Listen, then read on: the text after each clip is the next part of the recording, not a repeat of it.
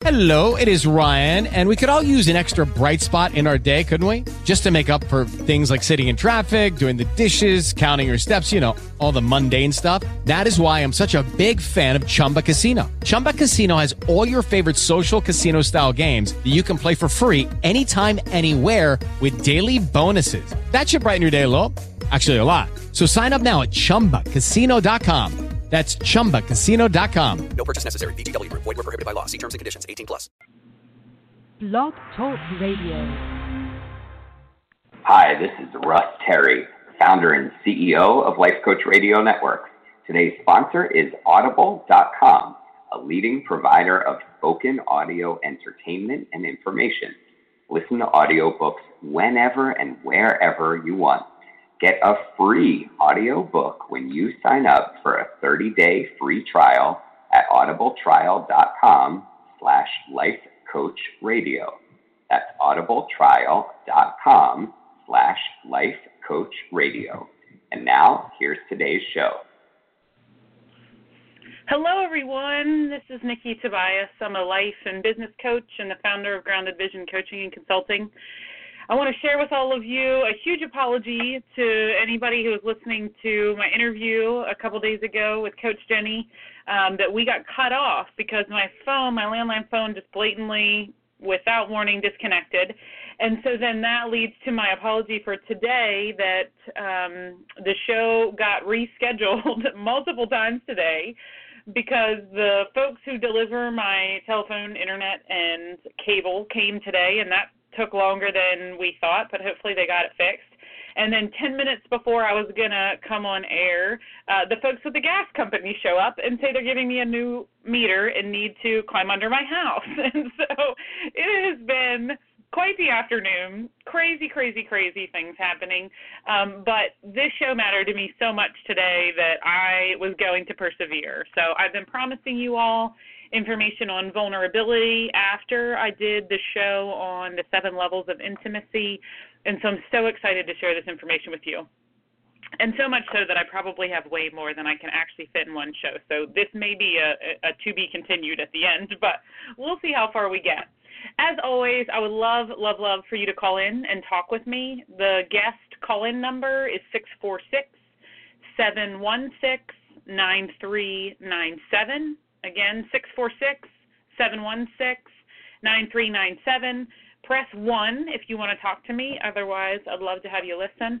And as always, we would love for you to check out and like the Life Coach Radio Network Facebook page, my Grounded Vision Facebook page, and also to write a review on iTunes. Reviews help any of our shows get more play with iTunes so that more people get to listen to our content. And so adding a review there would be absolutely wonderful. If you want to be in touch with me, you can find me on Twitter or Facebook at Grounded Vision. As I said, you can also find me at groundedvisioncoaching.com or email me, Nikki, Nikki, at groundedvisioncoaching.com. I really would love to hear from you. So let's just jump in. One of my very favorite thought leaders in the world currently is Brené Brown. I love her. I've loved her before she made it to Oprah and a lot of her books prior to that. And so I've been reading through Daring Greatly again, such a good book. And then from there was Rising Strong, which is also an excellent book. And one of her older books has been republished, and it's called I Thought It Was Just Me, something similar to that. But today we're really going to focus on Daring Greatly. And Brené Brown has done a lot of work on vulnerability and wholehearted living. And she defines vulnerability as uncertainty, risk, and emotional exposure. Uncertainty, risk, and emotional exposure. So in a lot of ways, when you hear that, feeling exposed, it's like, gosh, no wonder nobody wants to do this. But we're going to talk a little bit about the times that it's appropriate to be vulnerable, other times when it may not be so appropriate to be vulnerable. And I'm going to leave you hopefully with some of my ideas and some questions for you to pose for yourself moving forward.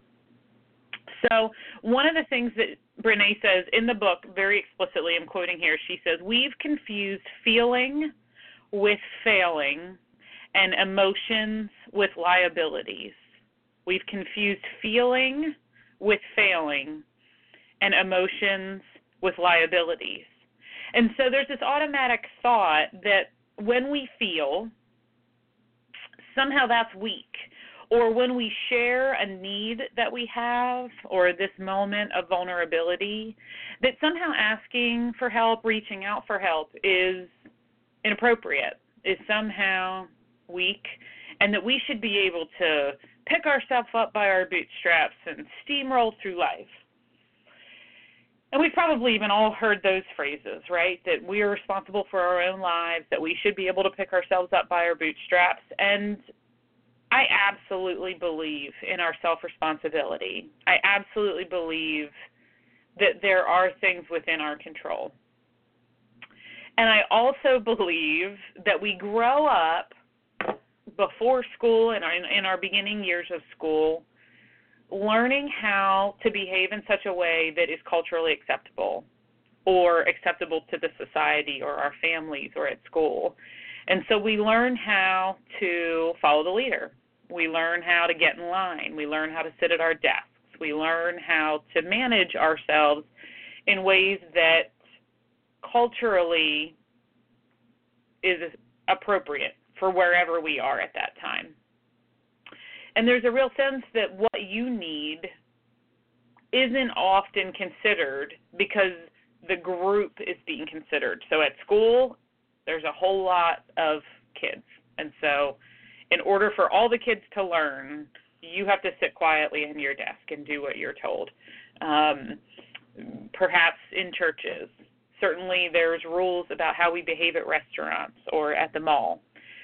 And so there's this interesting thing that happens as we grow up, that we learn to silence ourselves in a lot of ways and to try to manage that independence, to be independent. But I would argue that the skill that's more appropriate for our adult lives is interdependence, this sense that we absolutely do need one another in order to be successful, that we weren't put on this earth to be alone, to live alone, to do everything on our own. And so in order to have these deep, strong, revitalized relationships, we have to find ways to be vulnerable. And some of the things that the examples that Brene gives about times when we might feel vulnerability, and there are a lot in there, I just picked a few out, but when you share an unpopular position or opinion, when you ask for help, when you say no, when you start your own business, when maybe you're the caretaker and there are decisions and discussions happening around someone's end of life, when you want to initiate sex, when you want to go on a first date, saying I love you first, getting fired, awaiting medical results, giving and receiving feedback, admitting fear, asking for forgiveness, or telling your boss something difficult that's happening where you work. She's quoted here, she says, vulnerability sounds like truth and feels like courage. Truth and courage aren't always comfortable, but they are never weakness. It's so powerful to be vulnerable.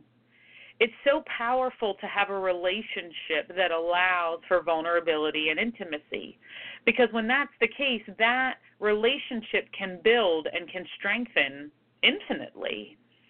And being able to have those people in your life that you can be truly vulnerable and intimate with, and also that they feel similarly in that situation, that they can share their vulnerability and their intimacy with you, those are the kinds of relationships that help fill up our emotional gas tanks, that allow us to go on another day in the midst of the fear or the chaos or the tension or even the anger that we feel.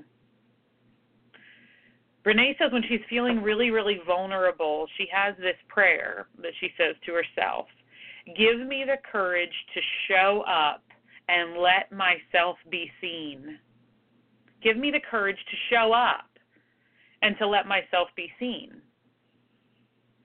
Boy, that's two parts, right? To really show up. And, that's an interesting thing to think about. Lots of people, quote unquote, show up on on Facebook or other social media sites.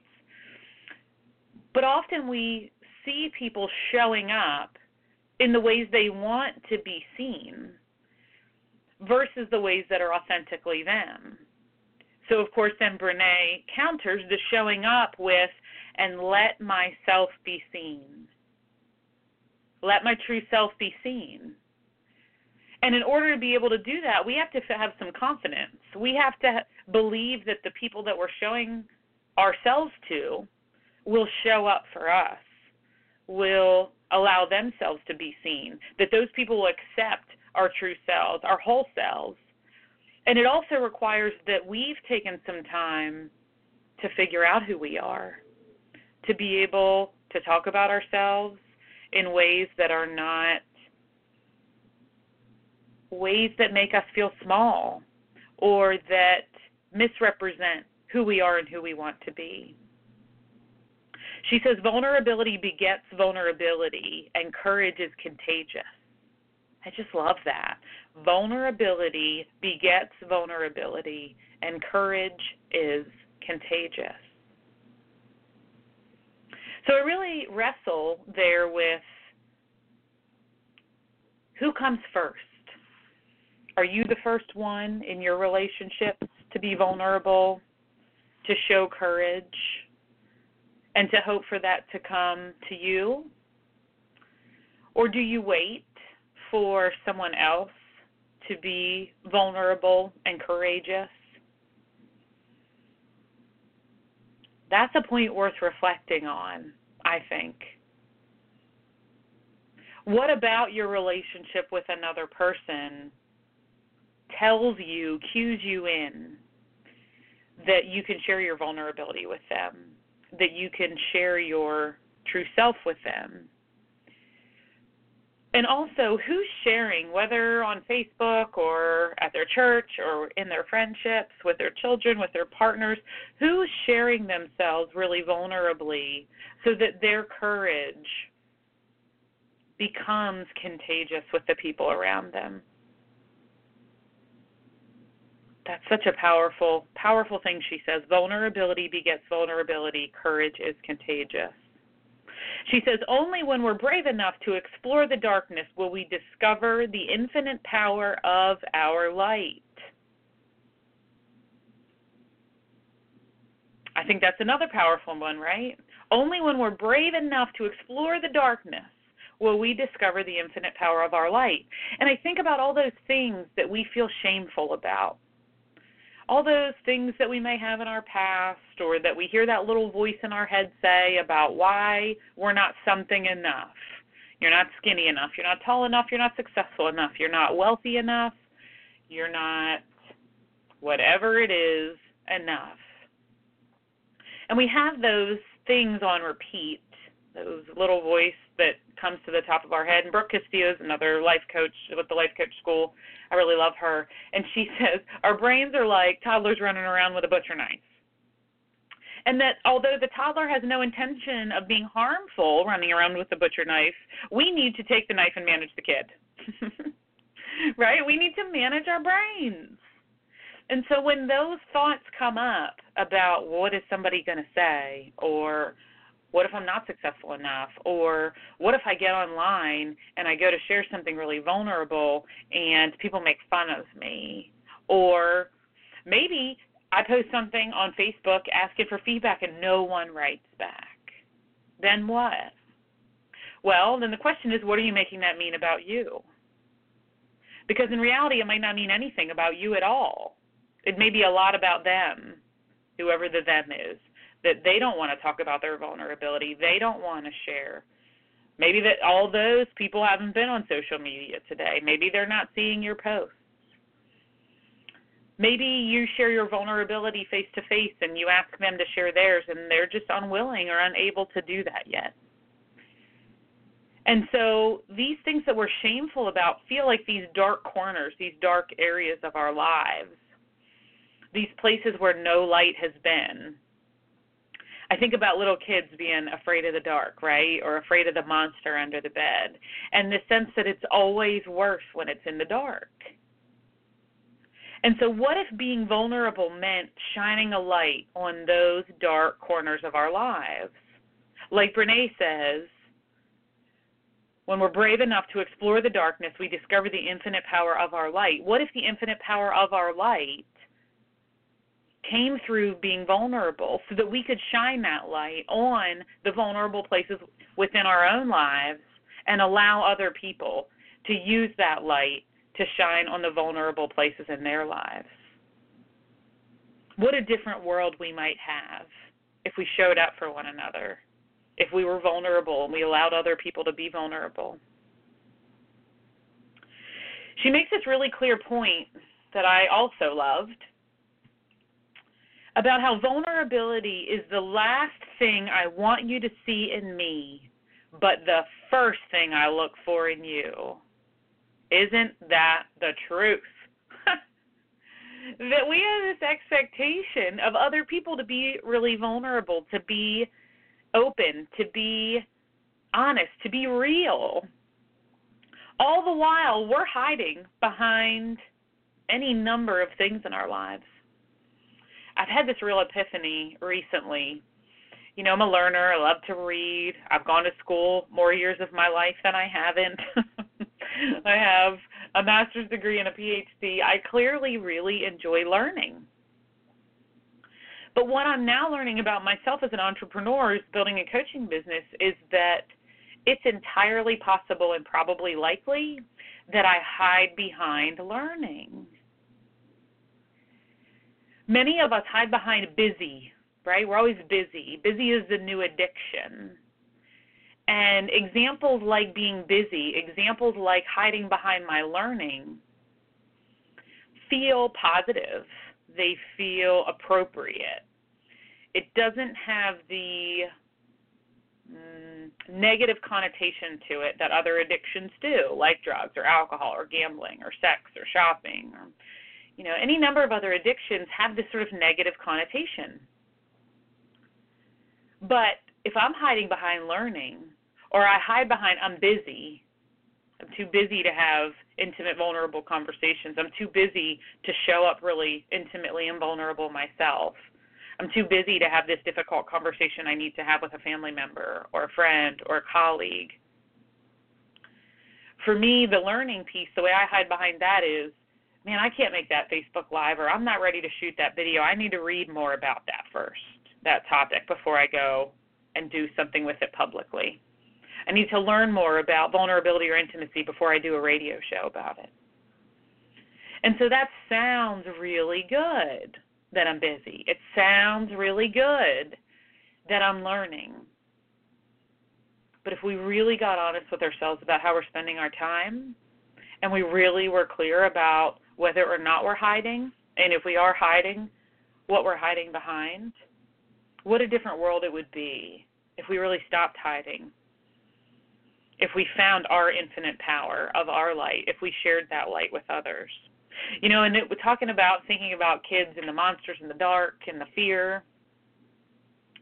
You know, kids really model vulnerability better than we do as adults. They don't have the same filters. They don't have the same regulators. They're not nearly as concerned with what other people will think or whether people will like them or not. A lot of kids don't mind to be alone or play alone. They don't mind to tell you they love you. They don't mind to say what hurts or what feels good. And so again, you know, I keep thinking about how we raise children to behave in ways that we find, quote unquote, acceptable. And that if our children don't behave acceptably, you know, right away we're trying to find out what's wrong with them, what's wrong with me as a parent. What do I have to do to get them in line, quote unquote? And in reality, I think what we could do is start taking some lessons from these very kids who know how to be really vulnerable, really real, and really strong day in and day out in their lives. So then that leads to this section in Daring Greatly around oversharing And, we probably all know an oversharer, right? Someone who seems to just tell all their business to anyone who will listen, any time of the day or night, without a sense of whether that time or that place is the most appropriate, about whether the person they're about to share it with is a person that is safe to share with. And, she talks about two different kinds of oversharing that I wanted to share with all of you. There's an idea she has called floodlighting. So you're pouring tons and tons of light into an area. And by that, she means sharing a very vulnerable story with someone we have no emotional connection with. And that oversharing becomes the armor that keeps people away, right? So you can imagine these folks are desperate to have that emotional connection. They're desperate to be in relationship. And so out of that desperation to be connected, to have that intimacy, to build that vulnerability, to have people to really emotionally connect with, they share this piece of their lives or several pieces of their lives, and they overshare. They just blab it all out. And Brene talks about often what happens then is that the person who hears that overshare tends to wince. Maybe physically they wince or they turn away. Maybe it's just emotionally they retract. They move back away from that person doing that oversharing. And then that helps that person to keep their distance from the oversharer, from the person who's floodlighting. And then what does that serve to do? But that serves as this self-fulfilling prophecy. So the floodlighter says, man, every single time I try to share, every single time I try to make a friend, every single time I try to be vulnerable or intimate with someone, all everyone else does is run away. They don't want to hear it.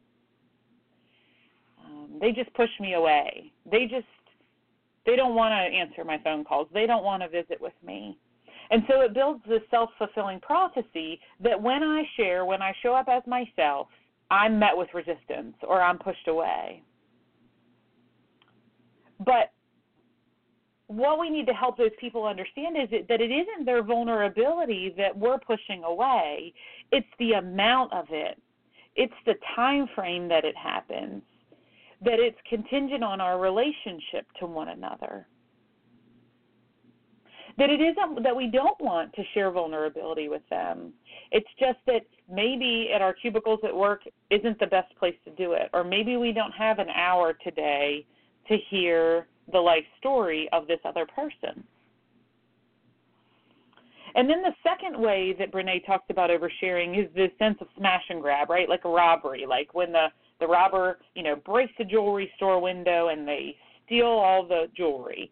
Or there for a while I felt like in the news every day was somebody driving into a building or somehow into the place where the ATM machine was, and then they would just steal the whole ATM machine and take it away so that they could break into it to get the money.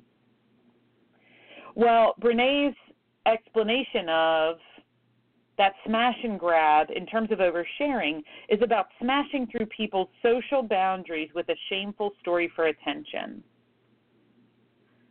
So she mentions, there are certain celebrities, there are certain folks who are famous who really use sensationalism and being provocative as a way to keep people tuning in, Almost like a really bad car accident that you can't help but look away from. There's this sense that if I just drop this on you. My counselor once in a session with me, I was sharing a story with her, and she said, man, it's like you got emotionally flashed. Like that person flashed you with this amount of emotion in the middle of a conversation that was not emotional, and it kind of left me stunned. And when she said that, it was like an emotional flashing. I was like, holy cow, yes, that's how it felt. Like I was shocked, and I was in awe, and I was speechless, and I needed some time to process through what that person had said in order to be able to respond. But it all happened so quickly that I couldn't even do it in the moment.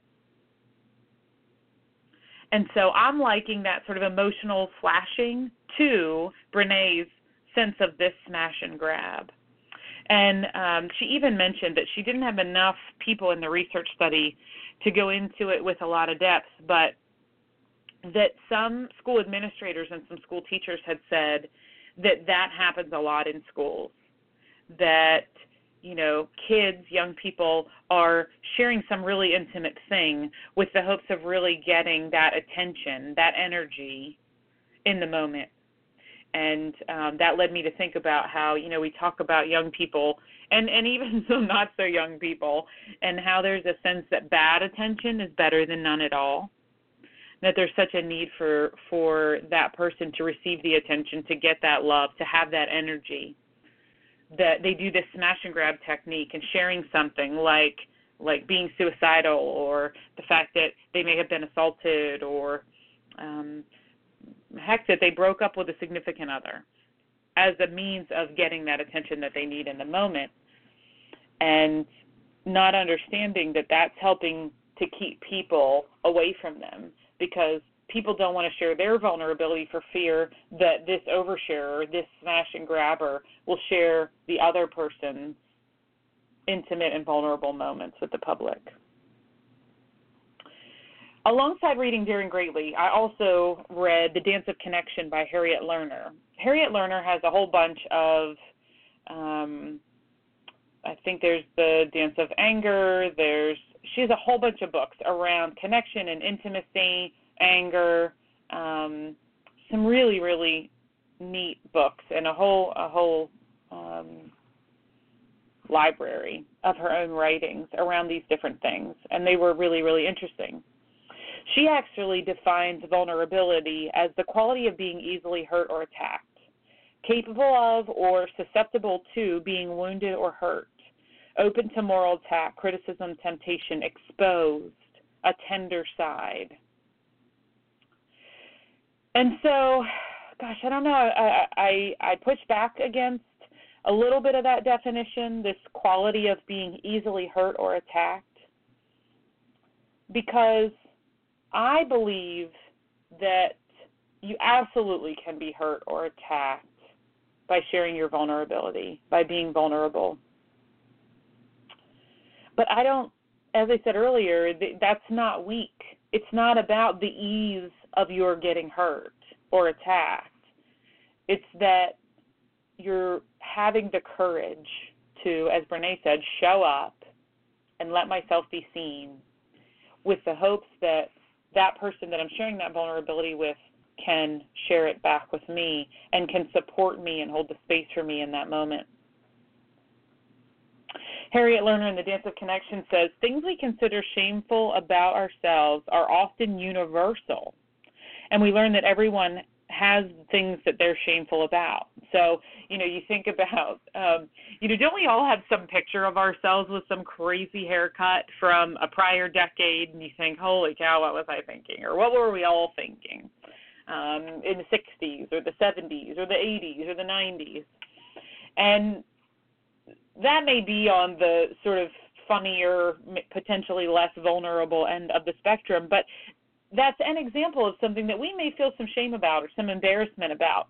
But as we age, we realize that lots of people have that picture of their crazy hairdo, or of their blue suit, or of, who knows, a drug they tried, or getting intoxicated with their high school friends and some behavior that came out of it. So there's a sense that as we age, some of that shame can potentially even be reduced when we realize that we were not alone in that behavior. We were not alone in that choice. She talks about how sharing brings us closer to one another, but that sharing indiscriminately has the opposite effect. That ties with what Brené said about oversharing, that sharing is good. Oversharing with someone we don't have an emotional connection with or emotional relationship with, sharing indiscriminately only works to keep people at a distance. It doesn't help us to bring them in. She talks about concealing versus revealing.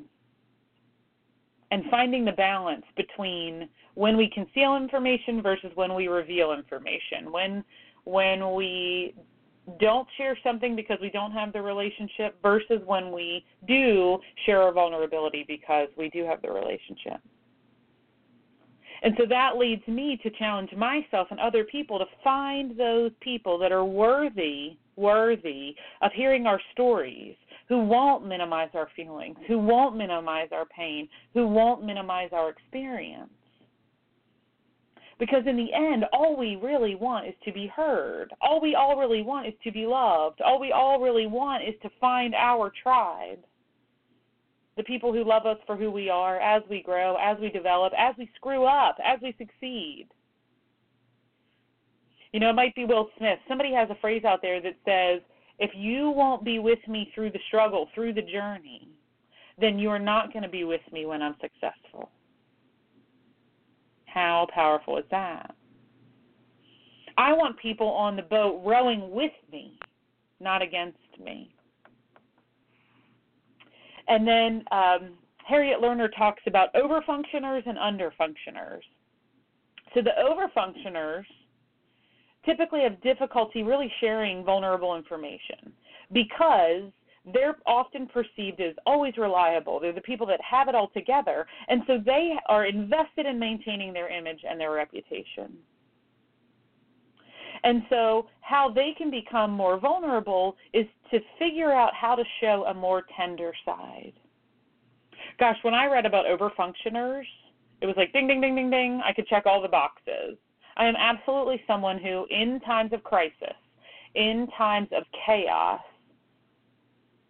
can be tough and strategic and make difficult decisions and do a bunch of things at the same time and get a job done, manage a crisis, overcome that challenge. I see myself as having very much a work first, play later mentality.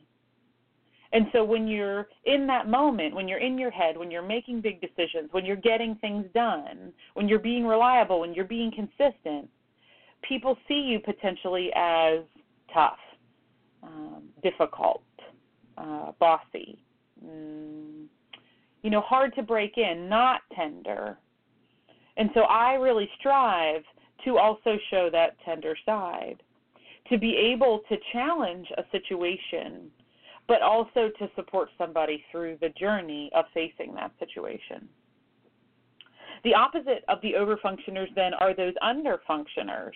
So they're the people that become less competent under stress. They want other people to take over. They allow other people to take over. They encourage other people to take over. So for them, the challenge is around finding the strength, not allowing themselves to be bullied, not having someone take over that decision for them, that aspect of their lives for them. And so isn't that interesting? These opposing poles, this overfunctioner and underfunctioner, both need the skills that the other one has. So interesting. And so you can see how in those times of stress, in that time of chaos, where for both of them, what they need is vulnerability.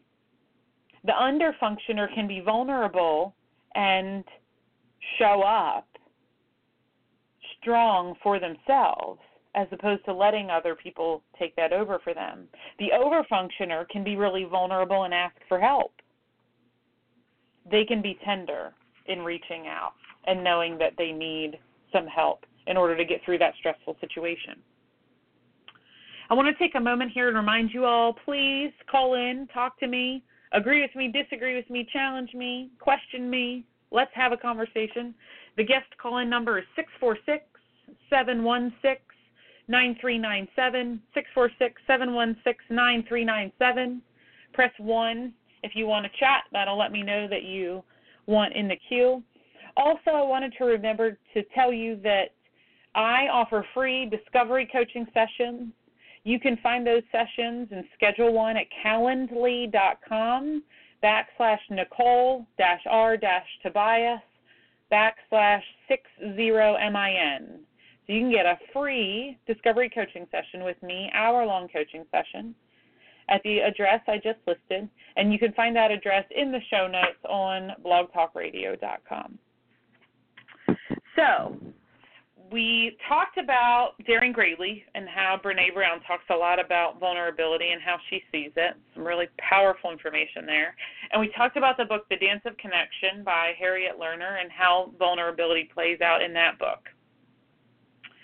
And so I have to be honest, I have more questions than answers for you, for me, for the world, really. But here are some of the things that I've been thinking, and I'd be really interested to hear from you. So what exactly is your take on vulnerability? Do you agree with the definitions that I shared? Do you disagree with them somehow?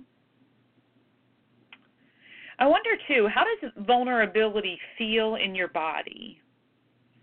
So if you go back to Brooke Castillo says that feelings are only vibrations in our body. They're our body's way of signaling us. And so if we see feelings that way, if we believe that feelings are vibrations in our body, then we don't need to be afraid of them. And we could truly experience any feeling and then be able to handle it from there. I'm usually so in my head. I'm usually such a learner that sometimes it's really hard to drive myself into the place of feeling. Sometimes I have to understand a process or think about what happened, be able even to name it before I can feel it. But what I'm learning to do is to really go into my body at those times that I'm having trouble feeling and saying, how does this feel in my body? Is it fear in my belly? Is it excitement? And I know that because my heart's racing. And so when I can really get into what's happening in my body, sometimes that can be the cue to tell me how I'm really feeling. How cool is that? That it's just our body's way of signaling to us how we're feeling, whether we're afraid, whether we're angry, whether we're happy or excited, whether we're anxious, joyful. Our bodies help us know that. And so how does vulnerability feel in your body?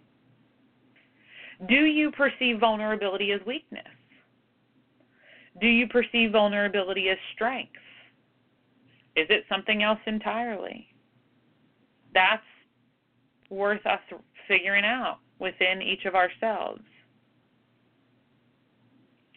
Are you willing to be as vulnerable as you are willing to support someone being vulnerable? Are you as willing to be vulnerable as you are willing to support somebody being vulnerable? So I always find myself showing up for other people in their vulnerability, really being there in the really difficult times, being there to celebrate the accomplishments, really showing up and being supportive for other people. But I notice then that a couple things happen. One is that when I'm always being strong for other people, I don't always take the time to be vulnerable, to share my vulnerability with others. And then sometimes what I notice is when you're often there for other people who are being vulnerable and you're reliable, you're consistent, you're supportive, what can happen in that is it can begin to build a codependence if that vulnerability is only shared one way.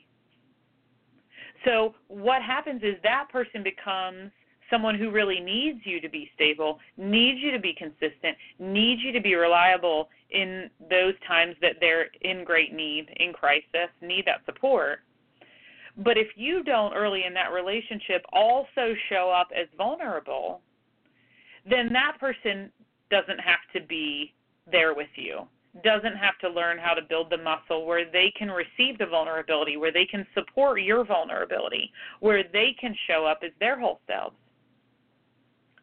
And I would argue then that the relationship isn't as strong as it could be. Because when that relationship is reciprocal, when it's a two-way street, when both of you can share when great things happen and both of you can share when difficult things happen, then you can support one another, you can challenge one another, you can be emotional with one another. It builds intimacy in that relationship versus being somewhat hierarchical, right? When a student shows up and the teacher, quote unquote, knows all and the student's just there to learn. Or a child and a parent, and the parent always has the answers and the child's always, learning and doing what they may be told to do. If you want a true friendship, if you want intimacy in your relationship, a hierarchy can keep you from building that strong reciprocal relationship where both people get to show up as their whole selves, both people grow, both people are challenged, both people help the other one succeed, live, show up whole, shine the lights on the dark corners of our lives. Such a powerful thing when we both show up. I wonder if you avoid vulnerability. We talked about this sense of busy being a new addiction, how busy numbs us from feeling, from living, from slowing down. Boy, everybody will take a picture with their phone. Are they taking a picture with their minds? Are they making a true memory? Or are they taking a picture to post it on Facebook and build some sort of popularity? Are we using other addictions and distractions to avoid vulnerability? Do we feel the need to protect ourselves at all costs? Many of you know I used to be an executive director for a domestic violence program and shelter, and I've worked with lots of people who have had trauma in their lives and who have survived pretty significant trauma in their lives. And it makes complete sense to me that many of us have been through things and that we are of the belief that we are here to protect ourselves and at all costs. I really do get that. I connect with that. I feel that in certain areas of my life. And I really also know that the only way that I can truly be vulnerable is to reach out, is to ask for help, is to ask for what I need, because I know that I have a much better likelihood of getting what I need when I ask for it. And so I can choose to protect myself at all costs and not build the relationships I really want to have with my friends and my family, my colleagues, even to make new friends. Or I can keep people at a distance in order to protect myself. Those are the choices we have. I wonder, does vulnerability trigger embarrassment? Does vulnerability trigger your shame? Or does your shame and your embarrassment come before your vulnerability? Do they come hand in hand? Brene talks a lot about vulnerability and shame. Some of the other thoughts I had are that we need to have people in our lives who provide us different things, right? We all know someone, maybe we are the someone, who wants to have this one very best friend, or they only have their significant other in their lives. And that's really dangerous. It's really unfortunate to expect that this one person will be all things to you. That puts a lot of responsibility in their lap to show up in all the ways that you need someone to show up. So when we have these multiple people in our lives, and we have people who we know are really supportive, and we know that we have people who will sort of kick us in the butt sometimes when we need it, and we have people who play devil's advocate in our lives, and we have people who teach us things. We have all sorts, hopefully we have all sorts of people in our lives who can provide these different parts. And so then you learn who you can be vulnerable with. You learn who is able to be vulnerable with you. I think vulnerability requires practice, right? We have to test out something, maybe moderately vulnerable with someone, and see how they handle it. See how we handle it. And build that vulnerability muscle. And so start small if you must, but start. Continue. Practice. You know, something I learned when I was in student affairs, they have this thing called making the ask. And typically when you're in the world of higher education and even fundraising, the ask is for money, right? You have to actually make the ask. So you pitch somebody on your nonprofit, or you pitch them on your institution, or You pitch them on a campaign that you're running to do some fundraising, and then you say, you ask for what you need from them. So are you willing, are you interested, are you able to make a $5,000 donation to support this cause? So what's really neat about making the ask is that then the other person knows what we really want and we need because we've articulated it. So we have a better chance of getting what we want because we've asked for it and we've articulated it. And it also gives that other person that you're making the ask of, it gives them the choice. They get to say, yes, that is the type of relationship I want to have with you. Or no, I don't think that I can. We rarely get what we don't ask for. And we rarely encourage other people, show other people how they can best show up for us. So make the ask. There's this piece around overcoming fear and anxiety, right? When we're thinking we want to be vulnerable, there's this fear that comes up, anxiety that comes up. What are you afraid of? Are we afraid to be rejected when we share something that we perceive as shameful or embarrassing when we're trying to be vulnerable? Are we afraid that it looks like weakness? Are we afraid of someone's judgment? Are we afraid that they'll laugh at us or they'll think we're crazy? And if that's true, if we're afraid of those things, how do we know that's going to be true? What data or evidence do you have that you'll be rejected or that you'll be judged? And if you do have data and evidence that there's a certain person or there are certain people in your life who do judge you, who do reject you, who do laugh when you're trying to have a vulnerable moment, then do you really need or want those people in your life? Now, some of those people may need to be a part of your life if there's someone that you work with or maybe even a family member. But that doesn't mean then that you can't place boundaries around the types of things that you share with them or what you allow them to share with you. We make boundaries and choices in our lives all the time to help protect us, but also so that we have more of the interactions we would like to have for ourselves in our lives with the people that we care about. The one thing I know is when we show up, like Brene talks about, when we show up as who we are, as much of as we are of ourselves, we will attract people like us.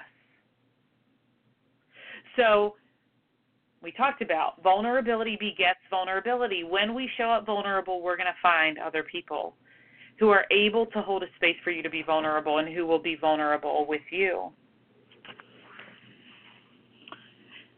The other way to maybe counter some of this bit around overcoming that fear and that anxiety that comes up is to ask yourself, is it worth the risk if the gain is stronger, deeper relationships? Am I willing to be vulnerable if it means possibility to have a deeper, stronger relationship with this person? And is a deeper, stronger relationship more of greater value to me, more important to me, more valuable to me than my fear, than my anxiety, than my worry about being embarrassed? Then I would ask you, how do you want to feel? Do you want to feel loved? Do you want to feel vulnerable? Do you want to be able to share? Do you want that deep connection? How do you want to feel? And how do you find and create situations that let you feel more of what you want to feel? What about self-vulnerability? You know, how on earth can we be vulnerable with other people when we're not being honest and vulnerable with ourselves? So how do you get clear? How do you get honest with yourself? How do you figure out who you are? How do you tell yourself the truth? And for me, that's about naming and owning the things that I'm shameful about, the things that are embarrassing to me, feeling what that feels like, shining the light on those dark areas, sharing those things with trusted friends and colleagues, mentors, advisors, going for counseling, getting coaching. Perhaps it's a spiritual practice, meditation, exercise. There are all kinds of things people do to get clear about who they are and what they want in their lives. And so the question is, are you willing to be self-vulnerable, or are you willing to self-deceive? Do you use that self-deception, hiding, denial, excuses to keep even you from your own reality so that no one else can see it? And man, I'll tell you, when it comes to these things that shame us or that we feel embarrassed about, when it comes to our feelings, I've often said to my students and my clients, if you don't deal with it, it will deal with you. And often it deals with you at the worst time. So make opportunities to deal with it, whether it's coaching, whether it's counseling, whether it's at church, whether it's in meditation, whether it's journaling. Allow for times when you're quiet, when you're not busy, when you're not distracted, so that you can learn what is the voice that is truly you and what is the voice of the toddler with a knife. And make more time for the voice that is truly you. Journal about your fears and the excuses that surface for you. Figure out where they come from. And then there's a piece here I wanted to share that I think is so interesting about self-disclosure with strangers. Have you ever noticed sometimes you'll be sitting on a bus or in the waiting room at the doctor or, even at a coffee shop, and someone will strike up a conversation with you or with someone else that is a stranger to them, and they'll share all sorts of things about their lives with them. There's a movement called Urban Confessional, and Urban Confessional is like free listening, right? Folks go out into parks and downtowns and in urban areas, and they hold these posters, hold these pieces of cardboard that are, the stereotypical sign for someone who's homeless, but it says free listening, and it says, want to talk, I'll listen. And it's this sense that many of us don't feel like we're heard. Many of us don't have those people in our lives that are really willing to listen without an agenda. So interesting that people will share more with strangers than they'll share with their family and their friends and their colleagues. Why would that be? Perhaps because they feel less shame. They're not concerned about seeing that person ever again. That person may not know their name. They don't know their story. That isn't somebody they work with. It isn't information that can be held against them later. And so here's what I want. I want to be able to do the Urban Confessional, to say free listening, to ask, are you okay, and be there for the answer. I want to show up for other people. I want to listen really well. I don't want to listen to answer. I don't want to listen to defend. I don't want to listen to suggest. I want to listen so that somebody else feels like they can be vulnerable in my presence. And then I want to share some of the things that are vulnerable for me to see if they're able to hold that space for me as well. Such an interesting thing to be able to disclose to strangers and not to always to people who are super close to us. So I would ask, what are you going to do with this information now? What is vulnerability to you? Are you willing to be vulnerable? Who exactly do you know right now you can be vulnerable with? Who do you want to build vulnerability with within your relationship? How do you want to show up?